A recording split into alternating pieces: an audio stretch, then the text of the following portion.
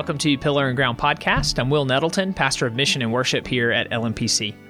This episode is a Pillar and Ground Questions episode where we seek to provide biblical perspective for today's pressing questions.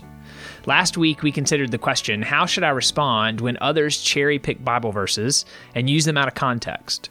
And we considered Matthew 7:1, judge not that you be not judged, as a case study. This week, we're considering a similar but slightly different question. What do we do when others accuse us of cherry-picking which parts of the Bible to listen to and obey? The most popular version of this critique usually centers on the issue of homosexuality. Christians often point to verses in the Old Testament like Leviticus 18:22 that forbid homosexuality as we make our case to our non-Christian friends. And the response usually goes something like this: yes, but Christians ignore all kinds of Old Testament commands. I mean, in the very next chapter, Leviticus 19:19 says not to wear a garment of cloth made of two kinds of material. But I see all kinds of polycotton blends on Christians. What do we make of this accusation? Are we just picking and choosing what we want to believe from the Bible? Well, last time I reminded us that the Westminster Confession of Faith in 1.9 teaches us the interpretive principle that Scripture interprets Scripture. The logic of Westminster is that if the Bible is the Word of God, and if God is holy and perfect and cannot lie, then it would make sense that the Bible has to be consistent with itself. So, assuming that to be true, we always interpret Scripture in light of itself. We cannot go forward with any interpretation that would contradict the correct interpretation of another verse or passage of Scripture. So how does that principle apply to the accusation that we are cherry-picking verses that we want to follow and ignoring the ones that we don't?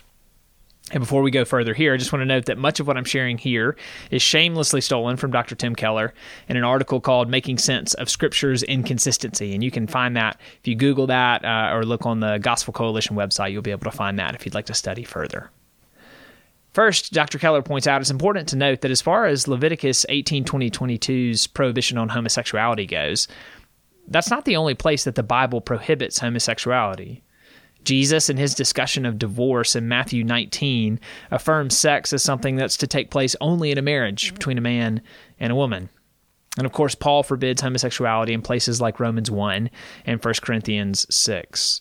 So the rest of Scripture echoes Leviticus's prohibition on homosexuality. But what about the other things mentioned in the Old Testament that are no longer practiced by Christians? How are we getting away with that? And here again, we need to interpret Scripture in light of Scripture. The Old Testament spends a fair amount of words describing the various sacrifices offered in first the tabernacle and then the temple.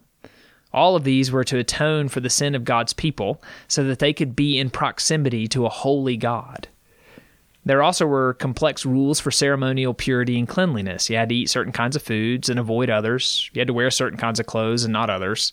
And the point of all of this was to highlight humanity's spiritual uncleanness and need for purification. But even in the Old Testament, there are hints that these sacrifices and regulations are symbols. They are pointing beyond themselves to something deeper. In Psalm 50, verses 12 through 15, God says, "If I were hungry, I would not tell you, for the world and all its fullness are mine. Do I eat the flesh of bulls or drink the blood of goats? Offer to God a sacrifice of thanksgiving, and perform your vows to the Most High, and call upon me in the day of trouble. I will deliver you, and you shall glorify me." There, God is answering the idea that somehow the sacrifices of the Old Testament were to feed him or to satisfy his hunger. God says they were always pointing to something else. God doesn't need food from anyone.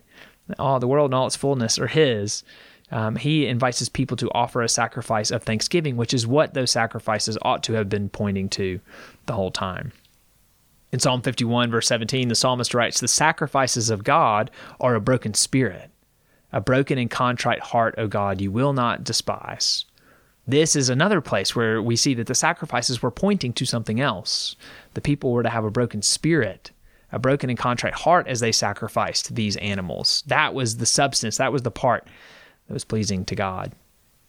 In Hosea 6:6, God says, "For I desire steadfast love and not sacrifice, the knowledge of God rather than burnt offerings." Then once we get to the New Testament and encounter Jesus, we see what those Old Testament writers were getting at, what those hints were pointing to.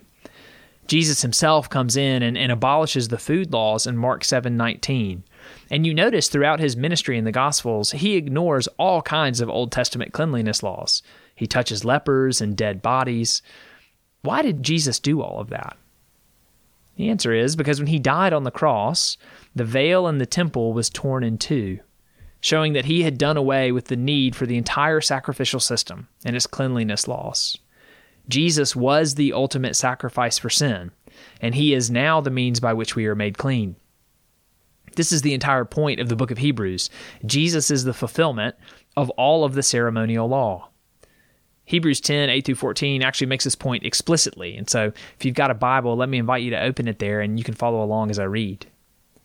When he, that is Jesus, said above, "You have neither desired nor taken pleasure in sacrifices and offerings and burnt offerings and sin offerings. These are offered according to the law." Then he added, "Behold, I have come to do your will." He does away with the first in order to establish the second. And by that will we have been sanctified through the offering of the body of Jesus Christ once for all. So verse 9 tells us there that Jesus did away with the ceremonial law and the sacrificial system. We don't have to sacrifice bulls and goats anymore to atone for our sin. Why? Verse 10 tells us we've been sanctified through the offering of the body of Jesus Christ once for all. And then verse 14, which we didn't read, repeats that same idea. For by a single offering he has perfected for all time those who are being sanctified. So Jesus, he fulfills all that the sacrificial law pointed to. It wasn't the blood of bulls and goats that we needed, it was the blood of Jesus. And since he has died on the cross, we have it, and he has made that atonement once and for all. So we don't need any more sacrifices. The thing to which they pointed has come. And so it's important to say here, just to kind of summarize what we've been talking about. In that sense, Christians are not cherry-picking which laws to keep, which parts of the Bible we're obeying. We're actually just following what the rest of the Bible tells us to follow. We're reading Scripture in light of Scripture. In other words, we're reading the sacrificial and the cleanliness laws in light of further revelation. Because of Christ's sacrifice, we are explicitly told in Scripture that we no longer follow those old laws. But that then returns us back to that question about homosexuality. What about that Old Testament command? Why are we still following that? Why aren't we saying that one is abolished?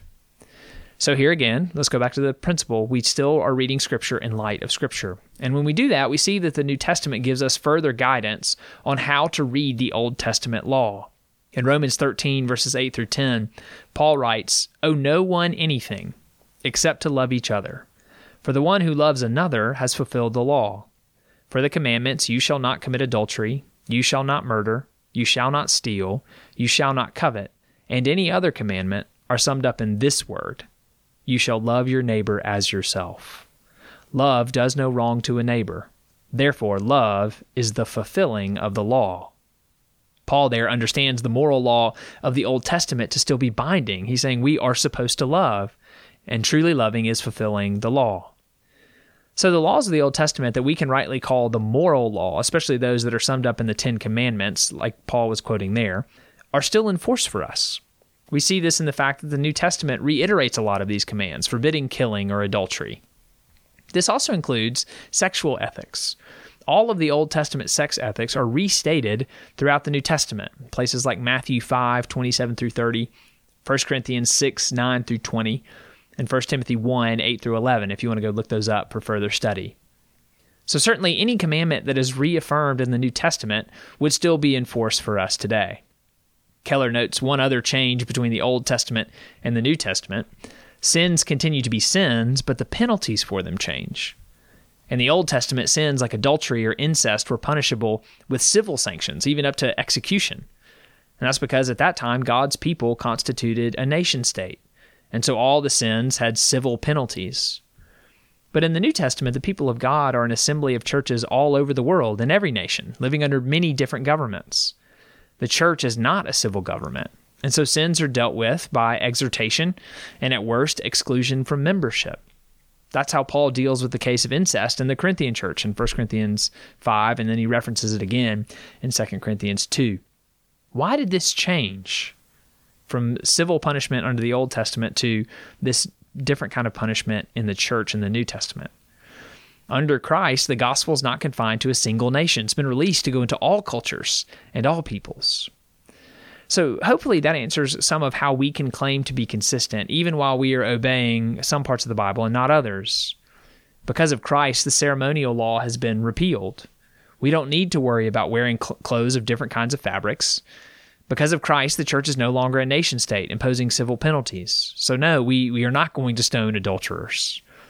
But because Jesus came not to abolish the law, but to fulfill it, and told us that if we love him, we will keep his commandments, we will keep the moral law of God as it is communicated in the Old Testament and reaffirmed in the New.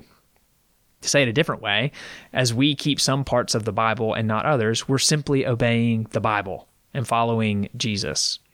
And so we're reading Scripture in light of Scripture. We're not cherry picking. We're trying to be consistent in how we understand God's revelation about himself and what he would have us do, even as we follow Jesus. Thank you for joining us for another episode of Pillar and Ground. We hope you will join us again soon.